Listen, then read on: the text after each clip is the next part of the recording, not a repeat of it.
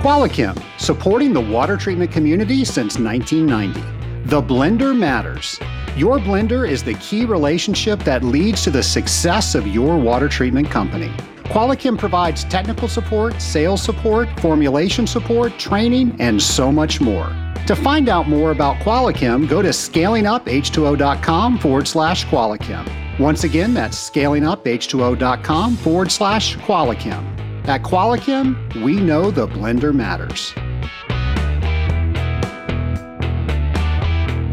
Welcome to Scaling Up, the podcast where we scale up on knowledge so we don't scale up our systems.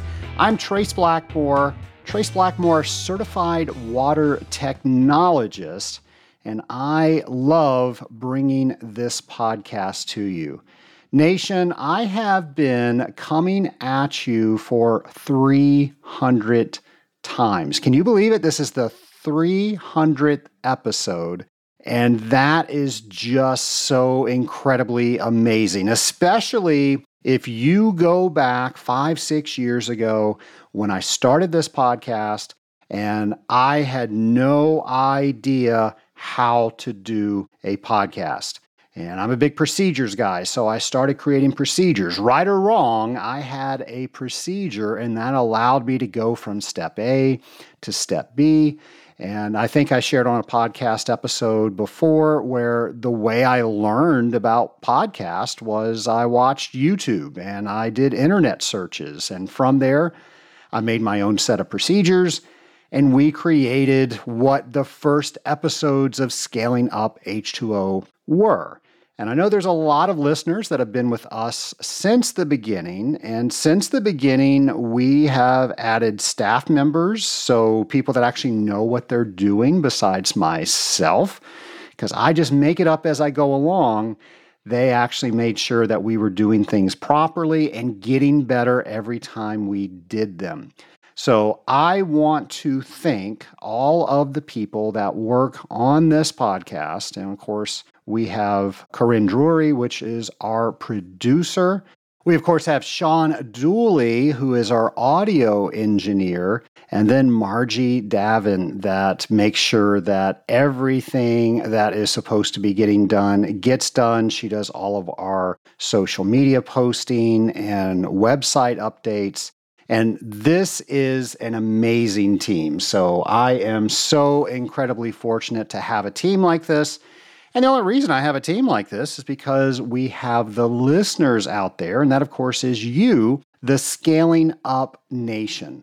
Well, when I step back and I look at what it means to have 300 episodes, I wanted to put that into context because honestly, that's a great number, but what does that really mean? So they say there's a little over 3 million podcasts out there, and there's 465 million people that listen to those podcasts. They say that that is going to increase to over 500 million by next year. And with all those podcasts out there, they say there's 70 million podcast episodes out there. Now, the United States is the biggest consumer of podcasts, and they say that there are over 100 million podcast listeners in the United States alone. And if you were to survey all of the American population, I don't know how they know this, but I'm reading it online, so it has to be correct. 1/3, so 1 out of every 3 Americans listens to podcasts regularly. Over 78% of the United States population is aware of podcasts, and almost 30% listen to podcasts each and every week as part of their regular routine. And they say that podcasts are listened to most in the morning, and they're mostly listened to over a mobile phone. And the number one podcast player on that phone is Apple Podcasts. All right, so there you go. There's some podcast statistics. I wanted to know what it really meant to have 300 episodes. And here's something interesting, that of all the podcasts that start, only about 20% of them make it past the first year. And less than 2% of all the podcasts that have ever been created have made it to 300 episodes. That is just amazing to me. I am so fortunate that I am hosting one of those podcasts that has made it to 300 episodes. And in fact, if you go back and if you look at podcast players, you can see that we are well over 300 episodes. But I did some crazy things in the beginning because I didn't know what I was doing. And one of those crazy things was I started being creative with numbering. Folks, there is no reason to be creative with numbering, but for some reason, that's what I did. So I had 11.1 and 11.2. We never went back and corrected that. So we just said whatever the number was once I came to my senses, we just started numbering those the way that normal people would. And by doing that, we have been very successful in our market space. And I love going to trade shows, conventions, training seminars, and people are talking about this podcast. And the coolest thing that has come from this podcast, and you all know that my mission is to raise the bar in our industry. Well, what has happened as a result of that is people are talking about this podcast and they're talking to each other. And now we're forming a community on top of that. Now we have something that is non-threatening, that's very easy to talk about with somebody that's in our industry that gets them talking. And now we're not talking about competition. And perhaps you took one of my accounts. We're talking about how do we become better? Did you hear this episode? And I've heard so many people say that they have started relationships on talking about the Scaling Up H2O podcast, and now they consider those people friends. And I heard it happen at the recent AWT technical training seminar, and it is just amazing. So thank you for all the people out there that listen and talk about this podcast. I think I mentioned this before. There's this group out there called Listen Notes, and they actually rank podcasts. And when you look at where your podcast ranks, that can be very dangerous because then you see, oh, are we up? Are we down? Where are we against somebody else? So I got to be honest, I really don't look at it that often because my benchmark is, are people talking about this in the industry? And I just explained they are. Are people coming to me with ideas? They are. Don't stop, by the way. Don't assume that I've got everything that I need because 300 episodes, if we're going to do 300 more, we're going to need lots more content. So please don't keep that information to yourself. Get your show ideas, get your guest ideas, all those things to me. But all that being said, those are how I look at being successful with this podcast.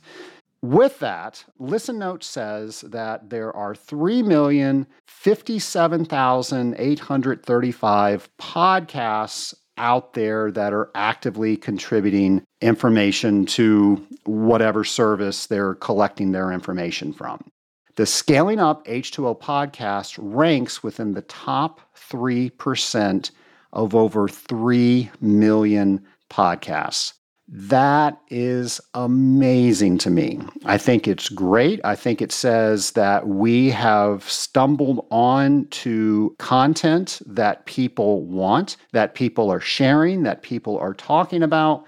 So all of this is a big wind-up for me to say thank you. If you did not listen to the Scaling Up H2O podcast, if you didn't tell other people that we have a podcast for the water treatment industry, I would not be in front of you talking about the 300th episode. So thank you to everybody out there in the Scaling Up Nation that makes that possible, that makes us do an additional 300 episodes.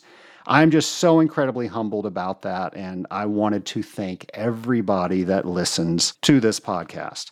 And we have people that start listening to us new each and every day. Of course, that's something my team looks at. How are we getting the message out there? How are we making sure that we are finding new listeners to the Scaling Up H2O podcast? I will say the number one way we find new listeners is you are telling other people about it. That is by far the biggest way that new people find their way to our show. So I, again, want to thank you for that. Just recently, we added a new group of listeners in Costa Rica. And our producer, Corinne, who I just mentioned, she actually lived in Costa Rica for a short time. So thank you for all the listeners out there in Costa Rica. We're always looking at where our podcasts are being downloaded. I think we're up to 90-something countries. I'll share with you that the top ones are the United States, the UK, Australia, I think Italy, Germany, and Scandinavia, I think is the order that it goes into. Again, I'm just so happy that people are listening to me. I'm so glad that wherever you are, you're tuning into the Scaling Up H2O podcast.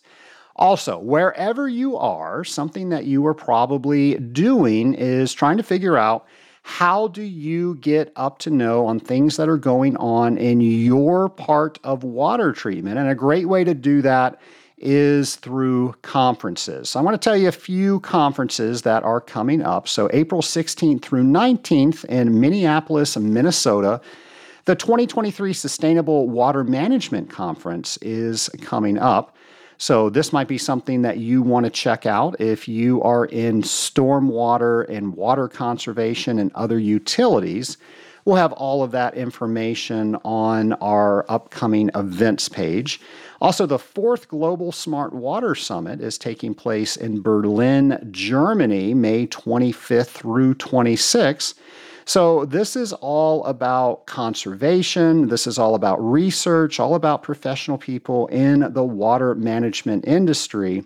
So if this is something you want to find out more, we're going to have all that on our show events page. And then finally, the 10th International Water Association Membrane Technology Conference and Expo is taking place in St. Louis, Missouri, July 23rd through 26th. That's the International Water Association, the IWA. And this is where scientists, professionals, people all over the water sector come together to share thoughts in advanced membrane technology, water purification, water reuse, and desalination. So if that sounds like something you want to find out more about, again, go to our show events page. We will have all of that. And I've mentioned before, but I'm so proud of it because our team does such a great job. Our show events page has improved so much in the last year. You don't have to worry about when you heard things on particular episodes to go back to show notes.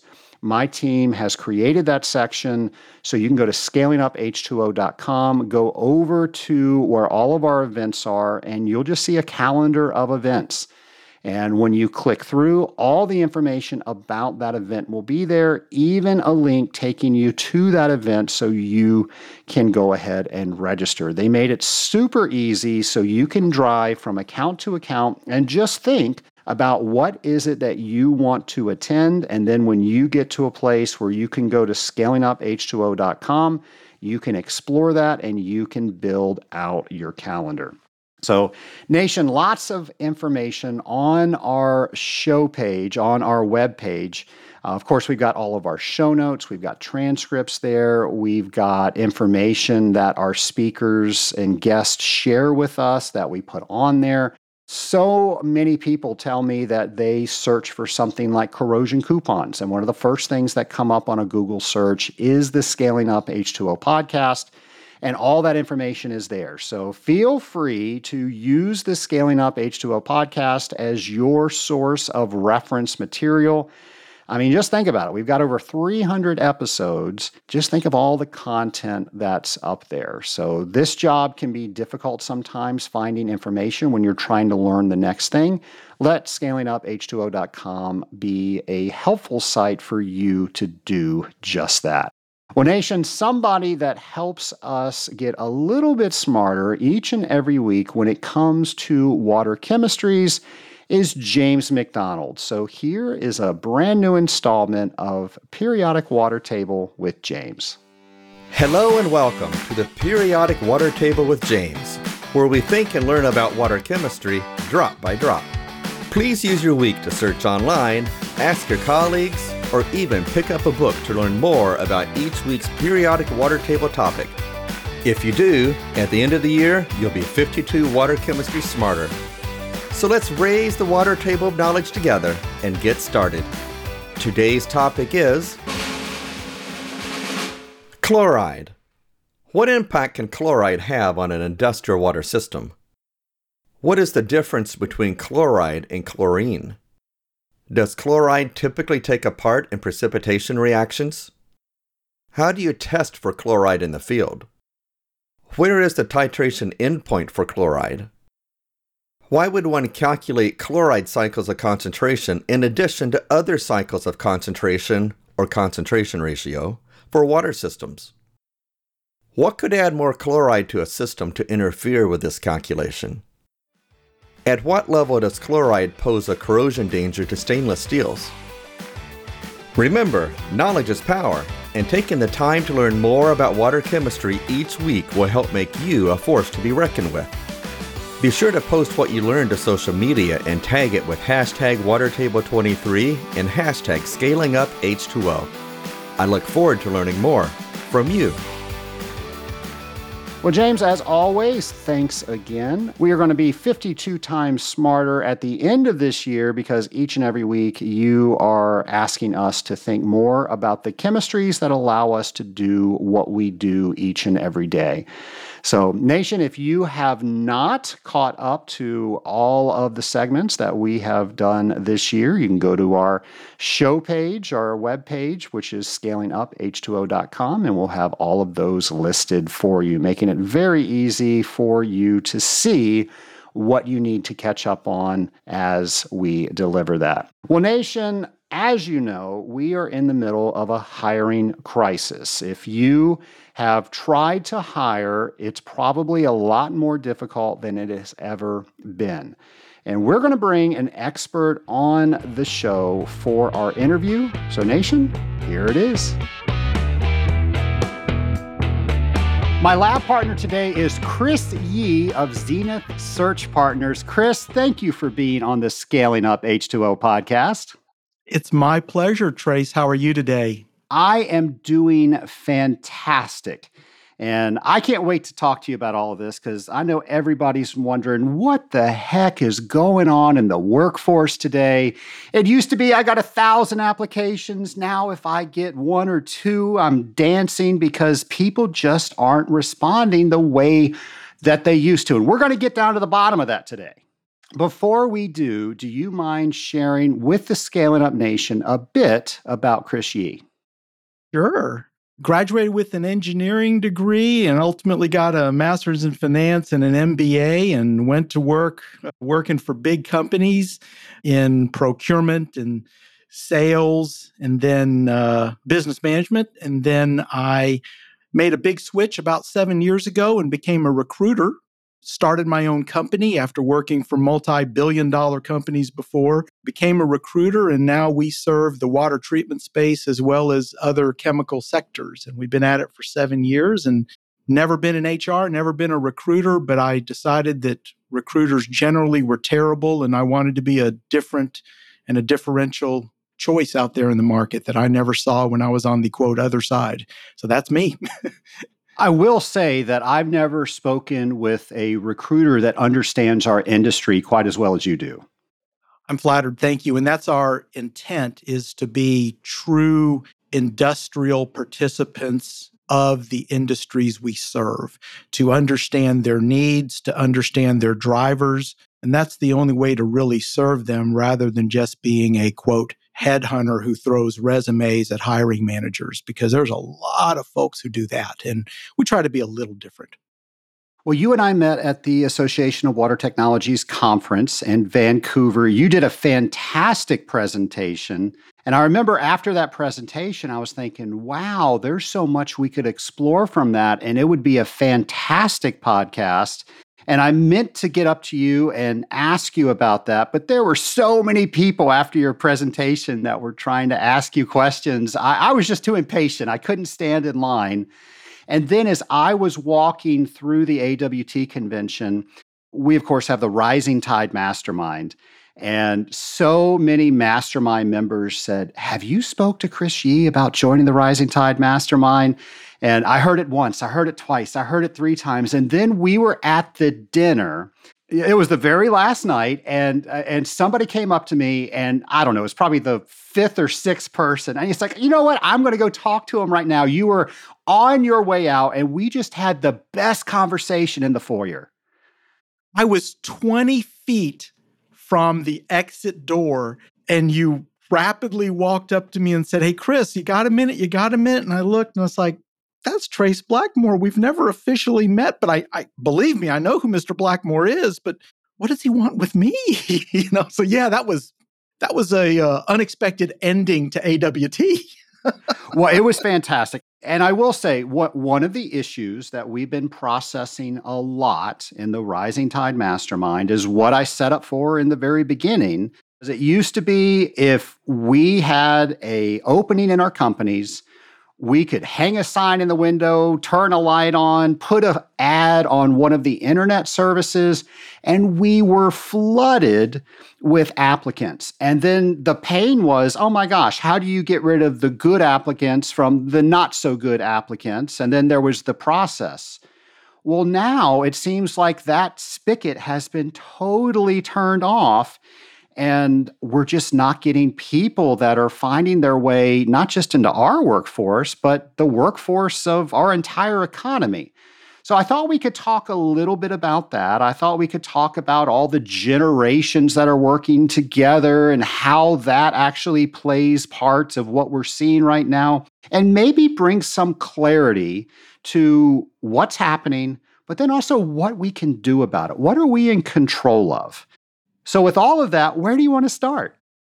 Goodness me, that's an awful lot. We'll start anywhere you want to. We could talk about generations, or we could even talk about kind of what's going on in the recruiting space and how do you shovel through all the chaff to get to the wheat, if you will, or said another way, how do you work through all the manure to get to the pony? However you want to say it. Same thing, same illustration. However you want to play it, Trace. Well, how about we start with generations? And I've talked about different generations on this podcast before.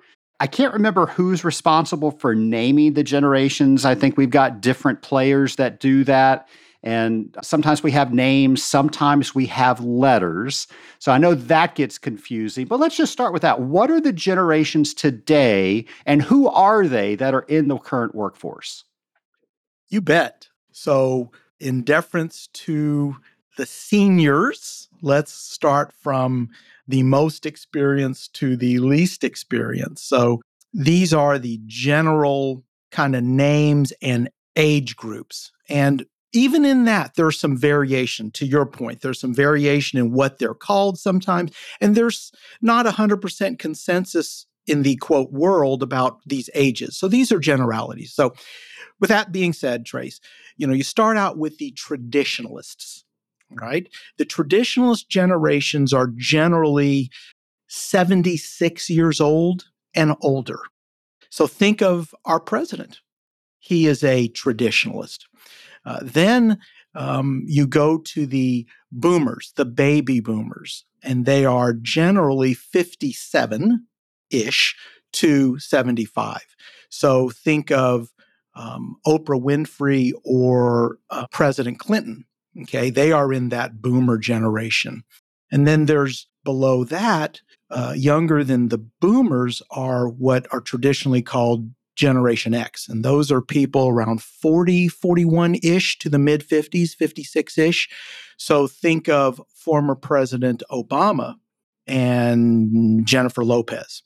And then stepping down in age, they're the millennials, and I have one millennial child. Millennials are generally thought of as 26 to 40. So think of LeBron James, for example, or Representative AOC. And then finally, Generation Z is 25 and below. So think of Kylie Jenner or basketball player, Trae Young, who plays for the Atlanta basketball team. So those are folks 25 and below. And even below that, not that I study it a lot because they're not in the workforce, but there are folks that are like 13 and below that's called Gen Alpha, which I don't know much about, but that's an upcoming new generation that, obviously isn't in the workforce yet. But that's traditionally what we think of the 5 generations. I'm sure there's different characteristics that each one of the generations bring into the workforce. What is that? And then what does that mean we need to do when we know that? Interesting. It's how they really look at their career and their loyalties and their view on authorities, right? So I know that's a lot because, for example, how people view authority, we can talk about the differences between generations on how they view authority. So how would you like to slice that? I mean, we could talk about kind of loyalty, the view on work in general, their view on authority, not just work, but authority, or their values, or even their work styles. How would you like to talk about that? I think we can cover each one of those, but I know for a fact that the generations don't understand each other. I know they do things differently, and one generation will equate work with you have to do it this way, when another generation will say, no, you've got to do it this way. Those things clash, and even though things are getting done, they're not getting done the way people think they should be done. So, how about we look at it in that light? You bet. So let's look at their work style. Again, these are all very general and stereotypical. So we all have to, that's the big asterisk that kind of umbrellas this entire conversation. But generally speaking, how do these various generations, what is the work style they are most comfortable with? So let's start with the traditionalists, right? Traditionalists believe in a very rule-based, rule-oriented, linear work style. Traditionalists will say rules are rules and we got to follow them. Period. End of story. The rules are there for a reason. We got to follow them. You switch to the baby boomers, 57 to 75, they like structure. They like hierarchy. They like looking at an org chart and saying, all right, this is who we are. This is what we're doing. This is our structure. There's not a lot of crossing lines or matrices, but this is where I fit in the structure. And I'm comfortable with that. And that's how I like to work. Then you go to Generation X, 40s to mid 50s. They like a more flexible work style. They like a more flexible work style about, hey, look, for this project, we're going to have this reporting structure. For that project, we're going to have that reporting structure. And it's okay, right? So somewhat flexible. And that flexibility is taken to another higher notch with the millennials. They're very fluid. They're sitting here going, okay, look, I can be the leader of this project. And on this project, I can be a minor player, right? The millennials being mid 20s to 40, give or take. Now, the work styles for Generation Z, 25 and below, is very interesting. Not that we've got a gajillion data points on that, but work styles for them is fluid ×2 for that. They're saying, look, work-life balance is the key, right? Hey, work plays a role, but I'm okay with great uncertainty. As a matter of fact, I'm very, very comfortable with great uncertainty. So when you compare that to the boomers and the traditionalists who are very structured, linear, rules are there for a reason because rules should rule. You mix that with the Gen Z person going, a little bit about the Outback Steakhouse tagline, no rules, just right? They're very comfortable with that. So even in that, Trace, you kind of see this potential friction between these silos, if you will, of generations. Absolutely, it helps. With that, we have people that have left the workforce. And the theories that I've heard is that those were people that probably should have left the workforce already, But when COVID happened, they say, you know what, I'm going to stop sticking around. I'm just done with this. And the younger generations, there just weren't enough of them to fill the gaps. Is that what we're seeing right now? Yes. And in the chemical space in general, what we here at Zenith Partners calls the two-hump camel has been around pre-COVID. If I could digress what the two-hump camel is, historically in the chemical space, including water treatment, because that's a subset of, you have a bunch of folks who are, say, 50 and over who are in this space and working and doing a great job and leading companies and in charge of stuff. And then you have a bunch of folks, traditionally 35 and under, who are just entering the workforce relatively and who are making a name for themselves, whose careers are ascending. But then there's this kind of lull in the middle between 35 and say 50 and 55 where there's this gap. That, in my experience, that's been a part of the chemical space for years and years. Now, COVID-19 really threw a curveball at that, Trace, right? Because you had people, to your point, 100% true. They were saying, I was going to retire in 2022, 2024. But this masking and people are dying by the thousands every day, in 2020, right? Now's a good time to retire. So that further threw this balance out of whack. And in addition to that, you had people who reevaluated their lives on the back half of 2020. If you've heard of the Great Quit or the Great Resignation, right? There were people that evaluated saying, you know what, there's so much uncertainty about my health, and I've been working from home for the last 8 months. I'm not so sure what role work has for me. I don't know if I want to do what I've done. And COVID-19 has forced a lot of them, or was an opportunity, it didn't force, was an opportunity for them to reevaluate their lives in general, including work and what they do and how they do it and from where. And that really disrupted the labor market a little bit. And I've heard what historically has happened is the baby boom, not to use that term since that is one of the items, but the birth rate just wasn't as high as it has been in the past to make up for all those people leaving.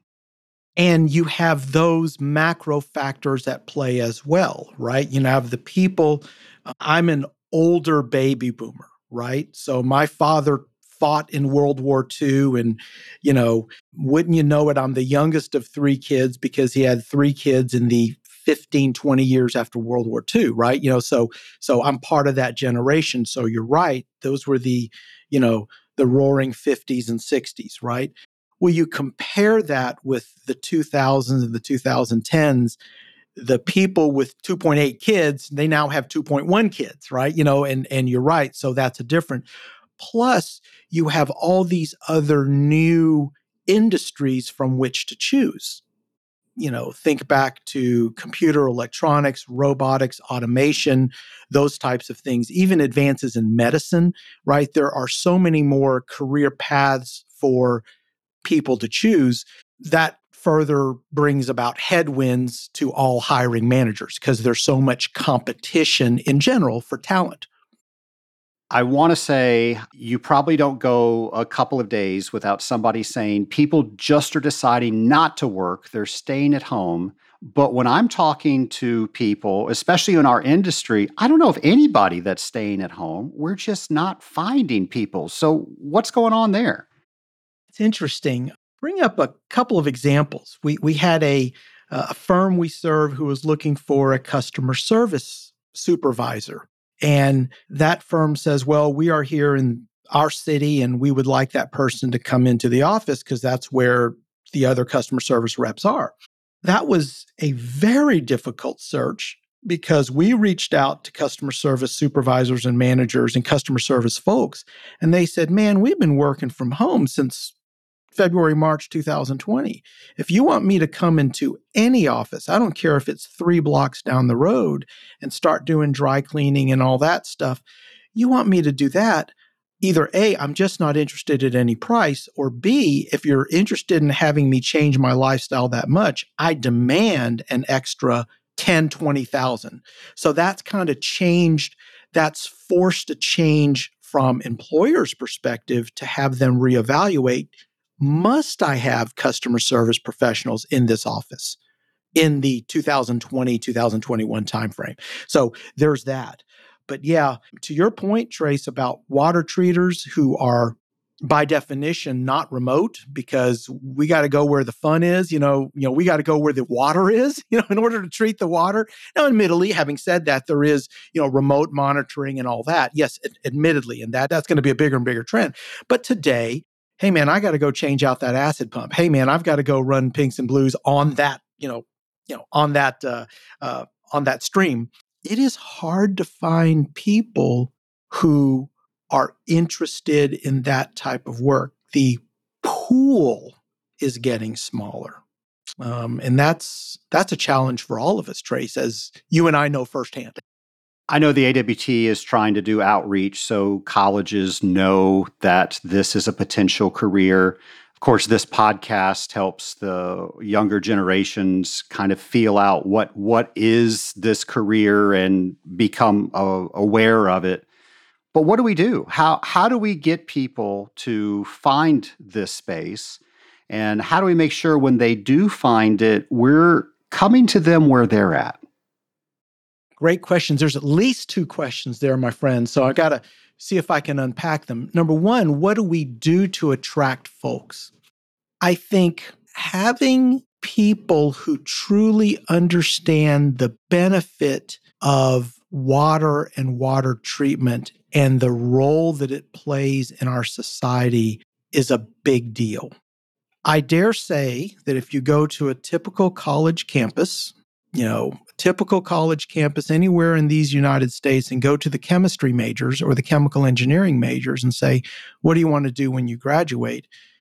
I don't know how many percent would say, I want to be in water treatment. Most of them will say, I want to go into pharmaceuticals. I want to do leading edge research on solar. I mean, I don't know what they'll say, but I'm fearful for the low percentage that they'll say water treatment. So a lot of that is education. But for companies in water treatment, in order to attract recent Gen Z type folks, approaching it from, hey, we talk about environmental sustainability. That's a big deal, right? Treating our environment, respecting the environment, being good stewards of our natural resources. And rightfully so. There's a lot of energy built around those initiatives. Again, rightfully so. Hey, what about us? Water treatment. By definition, we are a green industry. By definition, we are a leading basic infrastructure for sustainability and responsibility. So that's a selling point. And Trace, we can talk about this. Do you think could we do a better job, and how could we do a better job as we recruit, as we go to college campuses, as we put job postings on Indeed or LinkedIn or Career Building, or go to a recruiter like me? How do we market our opportunities in this industry? Do we properly leverage this green component that appeals to these Gen Z folks? Yeah, I don't know if I have a blanket answer, and I love how the tables have turned now. Now you're asking me questions. No, I love it. I love it. That's great. I would say if we look at the industry on the whole, no, we do a horrible job of that. Most people are in the older generations that are owning the water treatment companies, and things were done a certain way there. Our industry is extremely lucrative. And I think that motivates a lot of people. But what you're talking about is a totally different type of motivation. And I think our industry has been very slow to transition to this is a very lucrative industry. It's very exciting. You get to make your own schedule in most cases, to I'm giving something back. I'm actually paying forward. I'm doing something that's helping the world. I think we've been very slow to adopt that. I wholeheartedly agree. And to your point, I'm generalizing when hiring firms come to Zenith, in the AWT or in the water treatment space, right? In the water treatment space, they say, hey, we're looking for a salesperson, who is willing to have a great career with great stability, to make great money, and to move up in his or her career. That's great. That motivates people on some level, but you're right. What is absolutely silent in that pitch is, hey, here's why you want to work for our company. Because we do something great. We serve a greater good, and you can be a part of that because we help make your life better. It's in its most simple form. We help make your life better. And hey, would you like to be a part of this movement? Come on over and work for us. That appeals more to, instead of what we do and how we do it, why do you do it? And I think the younger generations are more tuned into, why am I working? What do I want my work to say about my life and my beliefs and my values? Because I can make money doing a lot of things, but depending on the job and career I choose, I can feel much better after working 40 to 60 hours a week. That makes sense? I think it makes a lot of sense. Let me ask, what are some of your favorite interview questions? Great question. And I think this cuts to maybe a question on the lightning round about what are the last three books. But I've recently read a book that really resonated with me. Simon Sinek, and I must be the last or one of the few people on earth that have never read one of his books. But I read a book called Start With Why. And yeah, I see you nodding, right? And that book really caused me to stop and think about a lot of things. To answer your questions about interview questions, asking questions why is a big question. What motivates you to get out of bed every morning and work? Is a question that we ask our candidates, And then we also take a trip down what we call take a trip down fantasy lane. Like, hey, if you were king of the world or queen of the world and you could design your own job, what would it be? Tell me about what you would do. Tell me about the industry and the role and what your company does and the values of those companies that you work for. And tell me about your boss and your peers. So close your eyes. And if you were king or queen of the world, how would you define your perfect job? And then what we ask candidates oftentimes is, all right, Mrs. Candidate, how does that fantasy lane role compare with what you've got today? Because maybe the firm that I'm representing is way farther away from you, from that picture of fantasy than where you are today, in which case it's not a good opportunity and we need to, move on. But that's a good question about, hey, visualize your future. What's your fantasy? Scale Up Nation, as you can tell, Chris Yee knows his stuff. And one of my favorite things to do with Chris is say, how do I ask this question in a better way? And he will help wordsmith questions to ask to interviewees that are just brilliant. And not only do you get the answer that you are looking for, you are getting so much more because it puts the legwork on the person answering, not the person creating the question. So you really get feedback. He does a phenomenal job at that. And as you can tell, we've got a lot to talk about. So we're going to bring Chris back next week where we continue this conversation. In the meantime, I would love it if you went to scalinguph2o.com and let us know what you want to hear on this podcast. I talked about it a little bit in the very beginning of this episode as we celebrated this being episode 300. But folks, I'm going to tell you, there is no way I'm going to have 300 more if you do not help me out. So let me know what you want to hear on this podcast. Do you have certain questions? Is there a guest out there that you want me to interview? And let me know all of that information. Again, you can do that by going to scalinguph2o.com, and that will allow you to navigate over to our show ideas page, and you can type us what your idea is. There's also right on the front of the webpage where you can leave a voicemail, and that opens up the microphone on whatever device you are using, and it allows you to record straight to the website, either you asking a question, saying something about the podcast, anything that you want. It's our open mic feature, and then we will try to get that on the podcast so you can even hear your own voice on the Scaling Up H2O podcast. Nation, thank you so much for allowing me to have a podcast that has 300 episodes. We will be coming back to you next Friday for 301, where we will be continuing our conversation with Chris Yee. Everybody, have a great week.